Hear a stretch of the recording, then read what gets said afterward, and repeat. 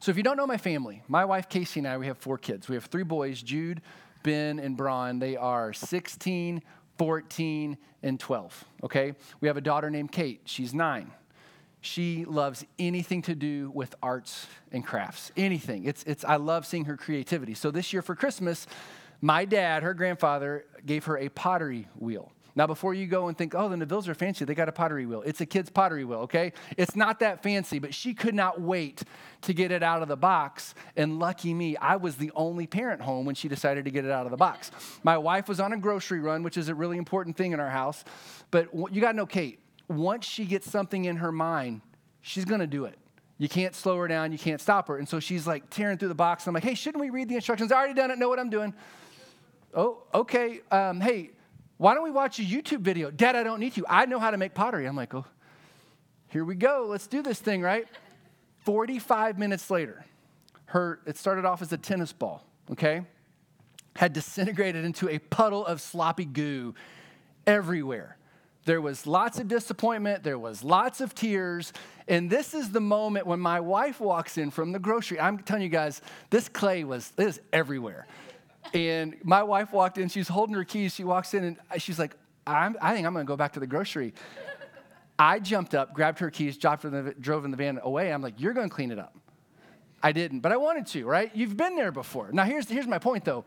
Our daughter learned a very important lesson on this day. There are some things in life that require a process. There's a process. You got to have a starting point and some strategic steps to get you where you want to go. You can't just launch into it and say, I know how to do this, right? Processes are very important in life. Processes are important with poetry and pottery and relationships. Like everything really requires a process when you think about it. But sometimes part of the process is knowing when to hit reset so you can go back and start all over again. And last week we started into this brand new series that we're calling Reset. And we want to use the month of January to hit reset, to refocus our minds on the priorities that we feel like Jesus has revealed to us as individuals and as a church family. Now, over these last couple of years, things have been a little crazy, but we have seen God move in some pretty incredible ways here through Genesis. But let's be honest. I mean, here's the reality. So much has changed in our world, in our community, and in our church that it's been really easy for us to get distracted. It's been easy for us to take our eyes off of the goals that he has given us. And so we want to hit reset by revisiting as a church family these things that we say, these are priorities that he is calling us to. Now, if you've been around Genesis for a while, what you're going to hear us talk about are things that you hear us talk about all the time. And it'd be easier for you to sit like this and oh, great, here we go again. But I want to challenge you to lean in. If you consider Genesis to be your church home, lean in and ask God, hey, what do you want me to do about this? If you're new or you're visiting and you're like, okay, well, what do you guys believe and what's important to you? That's what we're going to be talking about this month. And last week we hit reset on our mission. Our mission is to help people find their way back to God. If you did not hear the message last week, I want to encourage you to go to Spotify or YouTube. Dan did a great job of unpacking what this mission means to us and why it's so important. It comes from 2 Corinthians chapter 5, where the Apostle Paul is writing to followers of Jesus in the city of Corinth, and he is saying, live your lives as ambassadors for Christ.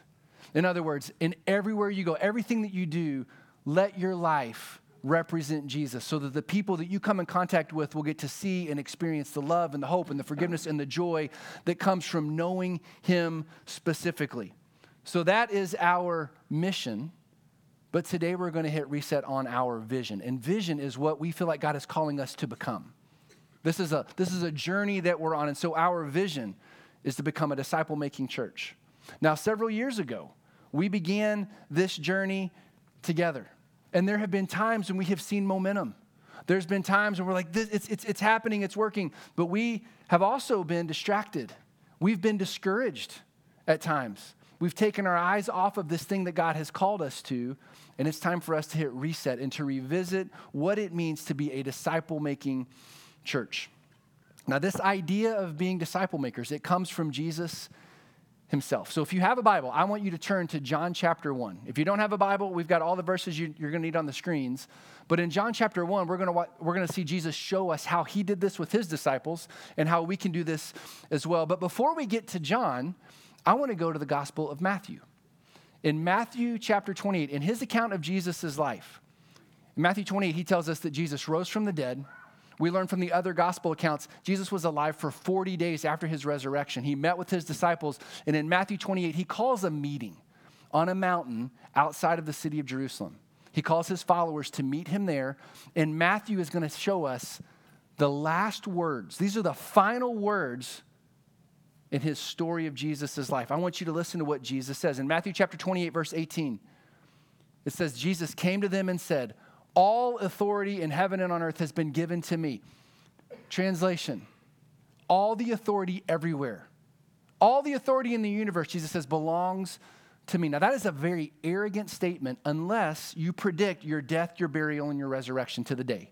And then you can say that because you've proven it's true, right? So he says, because all of that authority has been given to me, look what he says, therefore, as my followers, I want you to go and to make disciples of all nations, baptizing them in the name of the Father and of the Son and of the Holy Spirit. Now, there's so much we could cover in these verses, but I want you to pay attention to that phrase, go and make disciples of all nations.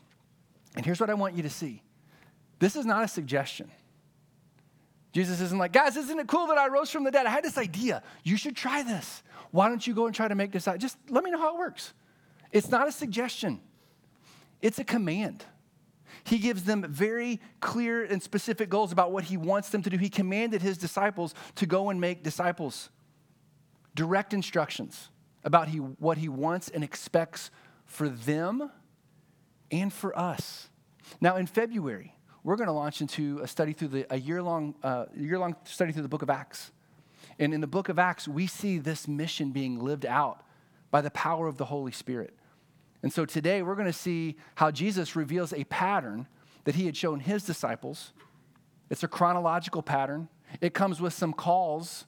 It also comes with some specific phases of growth. And I want you today to lock these calls, these invitations into your mind. But I also want to challenge you to think about, where am I in this process? Where have I stalled out? How can I take a next step? Now, remember, we said this earlier. A process means there's a specific starting point.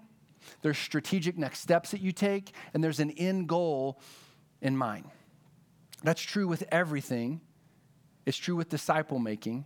But before we get into disciple making, I want to show you a picture. I want to give you an image. You're very familiar with this, but this is how this works. Think about a fruit-bearing tree, okay? A fruit-bearing tree begins as a seed. Seeds are such amazing organisms. Think of all the life potential in a seed. A seed can sit dormant on a shelf, in a drawer, in an envelope for who knows how long. It's just a seed. But the moment you plant it in the ground, the moment it's buried, it has the potential to come to life in a brand new way. And what will happen eventually is that seed will begin to shoot some roots down into the ground for a foundation. And eventually it's growing down, and then it starts to grow up, and it pops up out of the soil, and you've got this little sprout. And over the course of time, a sprout becomes a sapling. It gets strong. It can withstand the temperatures and the wind, and eventually the sprout becomes a tree that can produce fruit. But here's the thing. Is the purpose of a tree like this to produce fruit one time? No. It's to produce fruit season after season after season, and all the fruit that it produces seeds inside of it. It's just untapped potential. In other words, a seed has the potential to start a forest, but it has to go through this growth cycle. That is true with organic material. It is true when it comes to disciple making. And so what we're going to see today in the Gospel of John is where and how Jesus began to lead his disciples through a process like this that they could repeat themselves. So in John chapter 1, here's where we are. Jesus is 30 years old. He's just been baptized.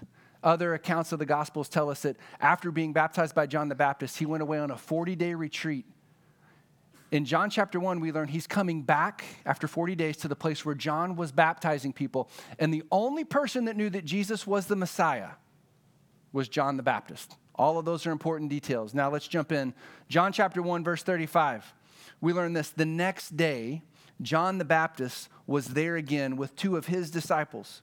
When he saw Jesus passing by, he says, "Look, the Lamb of God." In other words, there is God's Messiah. When the two disciples heard him say this, they followed Jesus.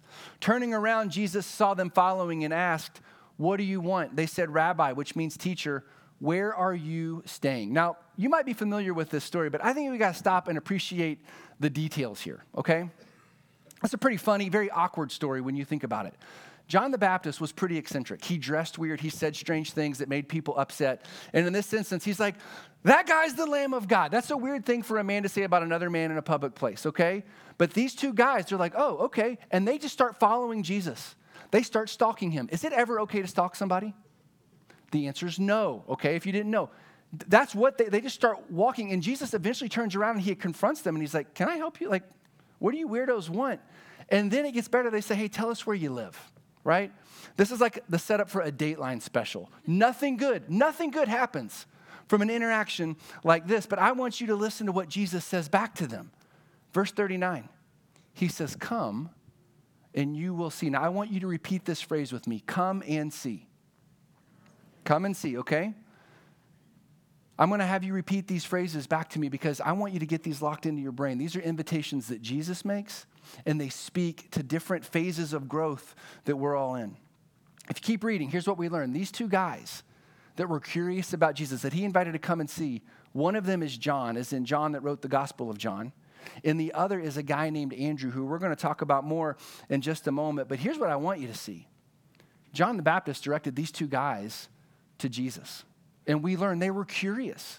And in their curiosity, they started to follow him. They wanted to investigate the facts. And Jesus says, okay, well then why don't you come and check things out for yourself? Let's just go and let's hang out together. Now, just like those two men, all of us are created to be spiritual creatures. We're spiritually hungry. We're spiritually curious. We want answers to the big questions in life. And I think that we all start at this come and see phase. And my guess is that some of us here, some of us online, that's where we are right now. You're seeking. You're spiritually curious. Maybe you're here. Maybe you're tuning in today because you made a New Year's resolution. And you're like, I just don't like the way that I am. I want to be a better version of me. Or maybe a family member or a girlfriend, boyfriend said, hey, why don't you come check Genesis out? I'm kind of curious about this place. Why don't you come and see with me? I don't know, maybe you lost a bet or somebody offered to pay for your lunch, but somehow you're here and you're curious. Well, that's not a bad place to be. A seeker is someone who is interested in spiritual things, but biblically speaking, a spiritual seeker isn't following Jesus yet. They're just curious. Now, that's not a bad place to be, but that's not where Jesus wants you to stay. Think back to this picture. John and Andrew, they were the seeds. They had all this potential for life. They were looking for a place to set their roots. They were looking for someone that could teach them about how life works. They were seeking spiritual guidance and direction. Let's go back to the story. John chapter 139. Jesus says, come and see. So they went and saw where he was staying, and they spent that day with him. It was about 4 p.m. Now, interesting, we don't know how long they were together. We don't know exactly where they went. We don't even know what they talked about. But John, who was one of these guys, tells us the exact thing that happens next. The very next thing that happens. Verse 40. Andrew, Simon Peter's brother, was one of the two who heard what John had said and who had followed Jesus. The first thing Andrew did was to find his brother Simon and to tell him, we have found the Messiah, that is the Christ, and he brought him to Jesus. This guy is spiritually curious. He meets this Jesus guy and he's like, brother, you got to come with me. He found someone that he loved and cared for and said, let's do this thing together. I want you to find what I have found. So we're just a few hours into Jesus meeting his first followers. He meets 2 and 2 quickly becomes 3, all because of this really simple come and see invitation. Now, again, we're all like Andrew and John. We're spiritual creatures, but we got to figure out where we're going to go next, how to take a next step. And I want you to hear me say this. If you are seeking spiritually, every question, every doubt, every fear, I want you to know is welcomed here at Genesis. There's nothing that you're going to bring to the table where we're going to say, you don't belong here. We all start out here. We invite your questions. We're not going to claim to have all the answers, but you know what we're going to say? Why don't you come and see what Jesus is like? Let's investigate this thing together. And so I want to, if you're in this seeking category or you know someone that is, here's a really simple next step. Keep joining us on Sundays. Not only are we going to study through the book of Acts later this year, but we gather together. I think Genesis is a pretty amazing community with some pretty amazing people. You can learn how to worship God. You can learn how to pray. So keep coming and invite your friends. Say, hey, why don't you come and check this out? The people are weird, but man, they're so nice. You should come check this out. Another specific step for you is to join a group that's called Alpha. It's going to launch later in February. We've got some great leaders, John and Heather Hughes. They lead this group in their home, and it is a group that is specifically designed for anyone that is curious or skeptical about faith. And here's what's really cool. If you have a friend like that, you can bring them to this group and jump into it with them. You'll learn the basics of faith. You'll learn how to share your faith. But you're going to see who Jesus is, and you get to make the decision on your own. So everybody say this with me. Come and see. Come and see. Okay. So that's how the process of disciple making began for Jesus. But that's just the first step. The process continues in the very next verse in John. John chapter 1, verse 43. The next day, not a lot of time elapses, a few hours. The next day, they sleep, they wake up. The next day, Jesus decided to leave for Galilee. Finding a man named Philip, he said, follow me. Say that with me, follow me. Okay. Now, we don't know how well Jesus and Philip knew each other.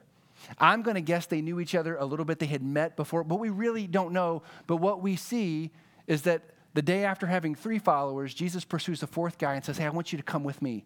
I'm going on a trip. But this wasn't just an invitation to go road tripping with Jesus. The verb follow, David Guzik points out, when it's used in its full sense, means to follow as a disciple. So here's what Jesus is saying to Philip.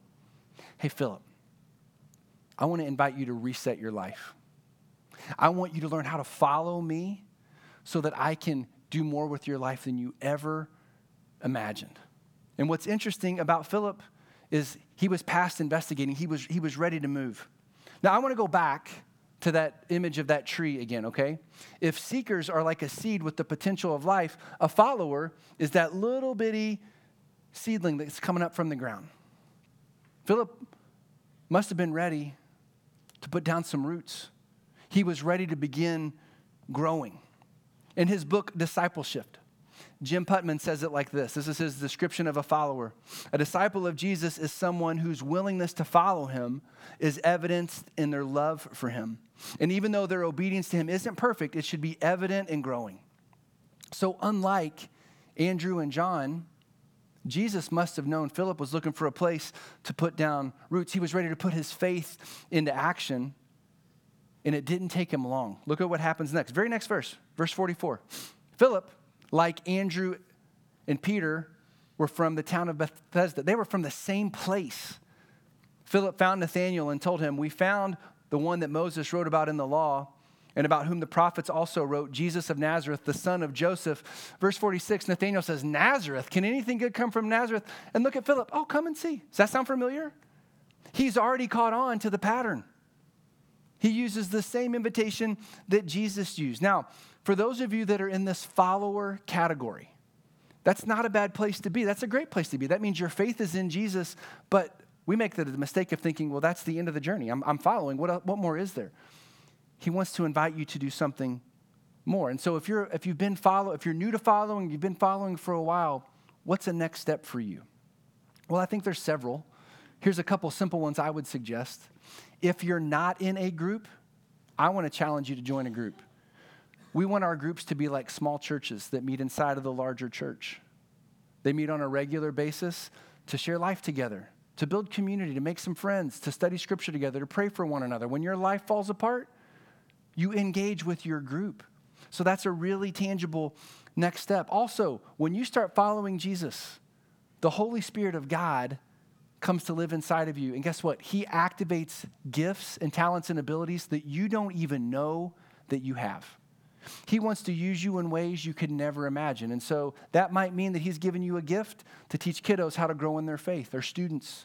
It might mean that he's calling you to lead in lots of different capacities. He's given you a gift, and you just need to put it, like you follow him, you put it into motion. But here's another important step for followers to take. We talked about this last week. you begin praying. You don't just think about yourself, you think about the people around you. So if you're a follower, begin praying, okay, Jesus, who are my few? Who are the people that you want to use me to reach for you? So say this with me. Come and see. Follow me. By the end of John 1, we're 2 days into Jesus' ministry. He's got 5 guys using those 2 simple invitations. Very similar invitations that you and I can use. Now, this third call comes a year and a half into Jesus' ministry. He has known these guys for 18 months. It's a story that's recorded for us in 3 of the 4 Gospels, Matthew, Mark, and Luke. We're going to look at Mark's account, but it was so important that all 3 of them wrote it down. Mark chapter 1, verse 16 says this. Passing along the Sea of Galilee, Jesus saw Simon and Andrew, the same 2 guys we just saw in the Gospel of John. They were casting their nets into the sea because they were fishermen. And Jesus said to them, follow me, and I will make you become fishers of men. Now, if you just sat down and read Mark's gospel, you would think this is the first time Jesus had met them. But chronologically speaking, they'd known him for 18 months. And it's interesting to me that Jesus uses the same follow me invitation, but now he builds on it. He makes a promise. He says, I want you to continue following me so that I can transform you from being ordinary fishermen to learning how to fish for men. And so I want you to say this with me, fish for people. That one's a little weird, but those are Jesus' words, not mine. Go be a fisher of men. Now, this is important because what we learn is there's more to just being a follower. There's more than just going to church. There's more than just reading your Bible. There's more than just giving your money. A follower is meant to transform into something completely different. Jesus is calling us to a life of transformation, not to stay who we were, but to become something that he wants to make us to be. So we not only follow Jesus, we willingly allow him to make us into something that is for his glory and not ours. Jim Putman says it simply. He says, a disciple of Jesus is changed by Jesus. When you come to faith in Jesus, you don't get to say, hey, I want to be me still. He says, I want to make you a better version of you. I want to make you the you that you were intended to be all along with my spirit and my purposes in you. And when we come to Jesus, I want you to think of all the changes that he brings about. He changes our motivations. He changes the way we view people. He changes everything about us, and it's for the good. It might be painful, but it's so good. We refer to people in this third phase as kingdom workers. Look back at this tree. This is that third tree. This is someone who has set their roots down. They're growing up, and you can tell they're ready to start producing some fruit. They're ready to reorient their life, their skills, their talents and abilities to help other people become fruitful as well. So what does it mean to be a kingdom worker? Well, it means that you stop thinking about yourself all the time and you're starting to say, okay, this person, I can help this person. I can help them learn to follow Jesus. And it's not just this person, it's other people around them. You start to think in terms of how can I create some come and see environments? What are some come and see invitations that I can make to help these people begin to follow Jesus? Maybe a next step for you as a kingdom worker, if you've been in a group for a while, maybe it's you step out of your comfort zone and you say, you know what? I'd be willing to lead a group. This is where my journey with Jesus started. I had just come to faith. I knew this much about the Bible. I knew that Jesus had saved me from my sins. And someone said, you should lead a group of college students. And I said, there's no way.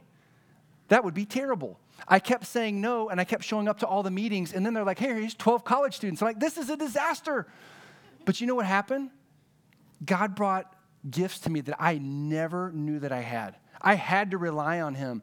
And all of a sudden I realized these people are hungry. And I wasn't preaching to them. I was just saying, hey, what are we learning about life? What can Scripture teach us about Jesus? Now, that's my story. But what is he calling you to that you're like, I don't think so? And he's like, oh, absolutely. Maybe it's leading a group.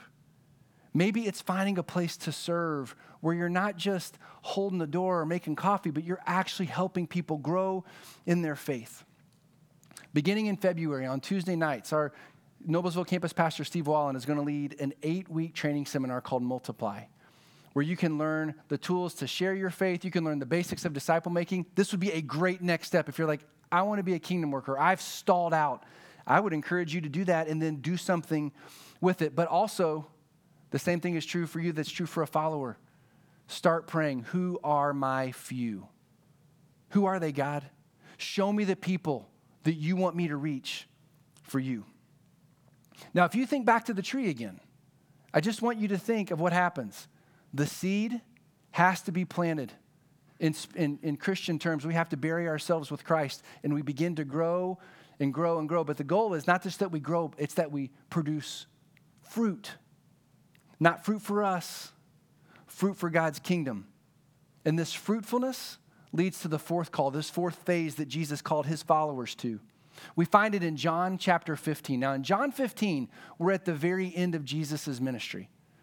3.5 years in, he has trained and equipped these men. But not only that, he's in his final hours. He's getting ready to be arrested and crucified, and he doesn't panic. This is what he says. In his final conversation with them, he says, I am the vine, and you are the branches. If you remain in me and I in you, you will bear much fruit. It's organic language. This is the idea. But apart from me, you can do nothing. If you do not remain in me, you're like a branch that's going to be thrown away and withers. Such branches are picked up, thrown into the fire, and burned. But if you remain in me and my word remains in you, ask whatever you wish, and it will be done for you. Jesus is laser focused on equipping and releasing these guys to make disciples. He knew that they were ready, but he even says this, look, here's what it comes down to. You can have a fruitful life with me or an unfruitful life apart from me.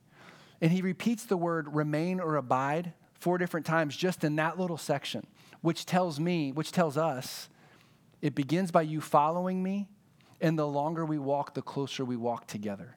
You never go out without me. I'm always with you. You can't do it on your own. It's my Spirit living inside of you. And then all of that leads to verse 8. This is the fourth call. Jesus says, this is to my Father's glory, that you bear much fruit, showing yourselves to be my disciples. He doesn't say, this is to my Father's glory that you go to church and you're good people. This is to my Father's glory that you check all the boxes and read your Bible every day. This is to my Father's glory that you go and bear much fruit. Say that with me. Go and bear much fruit. Much fruit. Not just a little. And not for ourselves, but for him. He knew that his guys were ready. He was ready to equip. He had equipped them. He's ready to release them. Now, we call these people disciple makers. This is our lifelong objective. As a follower of Jesus, if you want to know what he's calling you to, this is what it is. But when you think of a disciple maker, I want you to think of parents and grandparents. This is not a trick question. How does a parent become a parent? They have a baby. How does a grandparent become a grandparent? Their babies have babies. So, from a disciple-making perspective, a disciple maker is someone who teaches someone to follow Jesus and equips them and walks with them, and then that person begins to do the same, and it's a repeating process. Newsflash, this is the history of the church for the last 2,000 years. The mandate wasn't go to church and sing some songs and do that again every week. It's to go and make disciples. And when we get into the book of Acts in February, what we're going to see is that the Holy Spirit came to do all the heavy lifting in us, but he wants to do it through us. This is how this works. This is what Jesus is calling us to. Now, I want to say this. I do not want you to leave here today frustrated or defeated or guilty about, I'm not doing this well. I don't know how to do that. That's not the goal. I want you to leave encouraged because God saw you when he created you and he knew that there's more potential in you than you could ever imagine. He invites us to take the seed of our life and to bury it in Christ so that we can grow and be fruitful for his kingdom. So this is an invitation. I am just inviting you not to do what Genesis is doing, but to step into the thing that God has created you, that Jesus has called you to do. If you're a follower, don't stop there. We continue to move down this path. Now, I found 2 verses in Isaiah that I had never seen before, and they speak directly to this. They're foreshadowing the book of Acts, but they speak of the coming of the Holy Spirit. And I want you to hear how Isaiah describes this. Isaiah 44, God says, I will pour out my spirit on your offspring in the future, and they will spring up like poplar trees by flowing streams. In Isaiah 33, it says it like this. Isaiah says, when the Holy Spirit comes, deserts will be turned to fertile fields, and fertile fields will become like a forest. Do you see the image? If we take the seed of our life and we get it out of the envelope and off the shelf and we bury it in Christ, can you see what he can do in us? What if he is calling Genesis to be a forest of disciple makers? As moms and dads and students, wherever I said what if. It's not a what if. This is what he's calling us to. This is the expectation, and it starts right where you are. So here's how I want us to close today. We're going to put up this image one more time. And I'm going to lead us through a guided time of prayer. And I just want you to ask the Holy Spirit, would you just show me where I am? For real? Don't assume that you're further down the path or that you're this way further. Just let him show you where you are. And then I'm going to lead you in asking a question. Okay, if this is where I am, where do you want me to go next? And then we're going to pray and we're going to ask him to show you faces of people that you love and care about that don't know him. They're dying on the vine and they need someone to come along and show them how to do this. And so you can bow your heads and close your eyes if you want. You can look at the graphic if it helps. But here's the first question. Holy Spirit, will you please show me where I am on this continuum?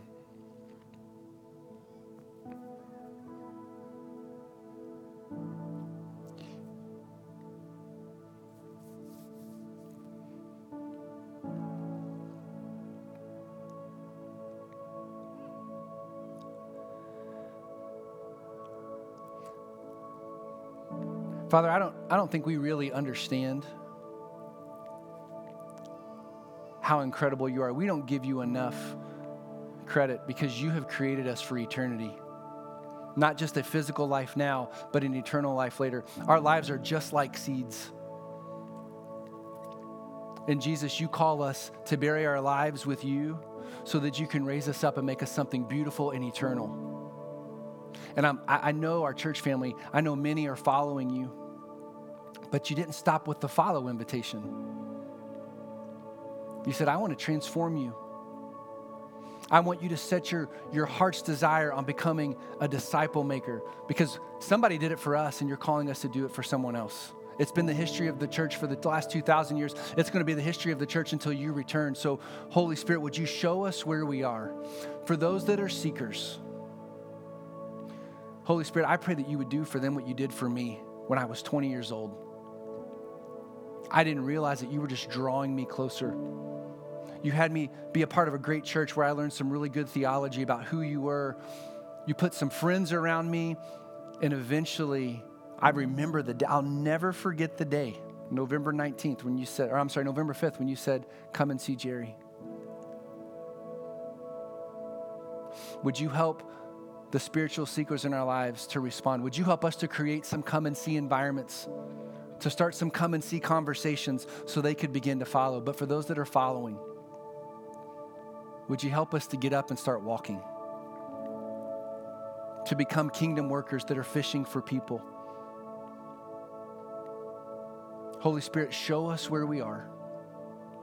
Holy Spirit, bring gifts to life in us that we didn't even know we had, and would you help us to use them here at Genesis and out in this community to make your name great? Here's the next thing to pray for. I want you to ask the Holy Spirit right now, who are my few? And don't shrug off the faces that he brings to mind. Whoever he brings to mind is someone that he cares about deeply. He has created them for eternity, and maybe they're not walking with him yet. They are waiting on an invitation. They are waiting on a conversation. Maybe they are following, but they don't have anybody to show them what to do. And he's saying, I'm going to use you. Maybe it's somebody you can't stand. He wants to use you.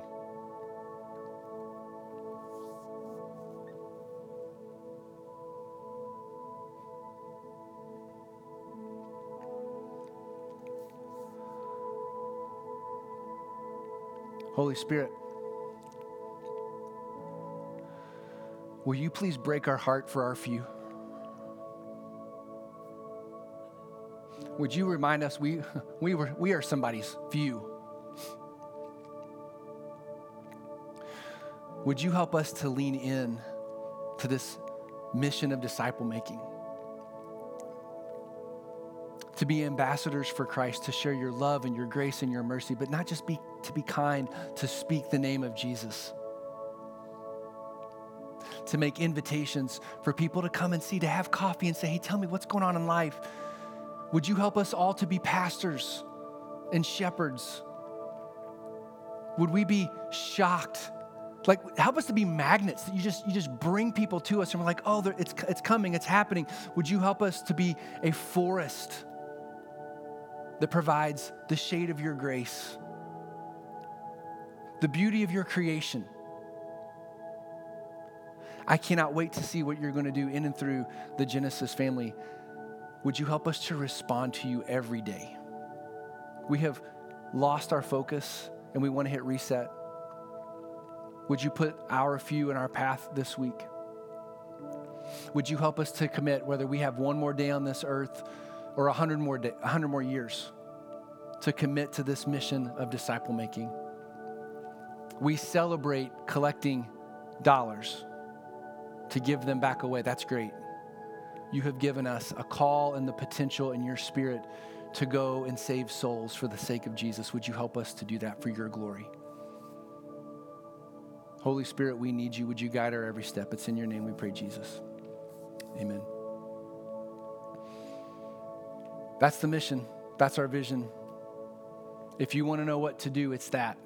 If you want to talk more about it, come and find me after service. If you're ready, we're going to be launching groups in the next few weeks. Dan's going to be at the blue tent in the lobby. Come find him. If you want to find a place to serve, that's great. We'll help you do that too. But more important than all that, I want to call you to go and to make disciples. We would love to partner with you in this. We're going to be back here for a worship night next week. We hope you see you there. I'll be hanging out over here if you need to pray. Otherwise, you guys have a great week. We'll see you soon. Go make disciples.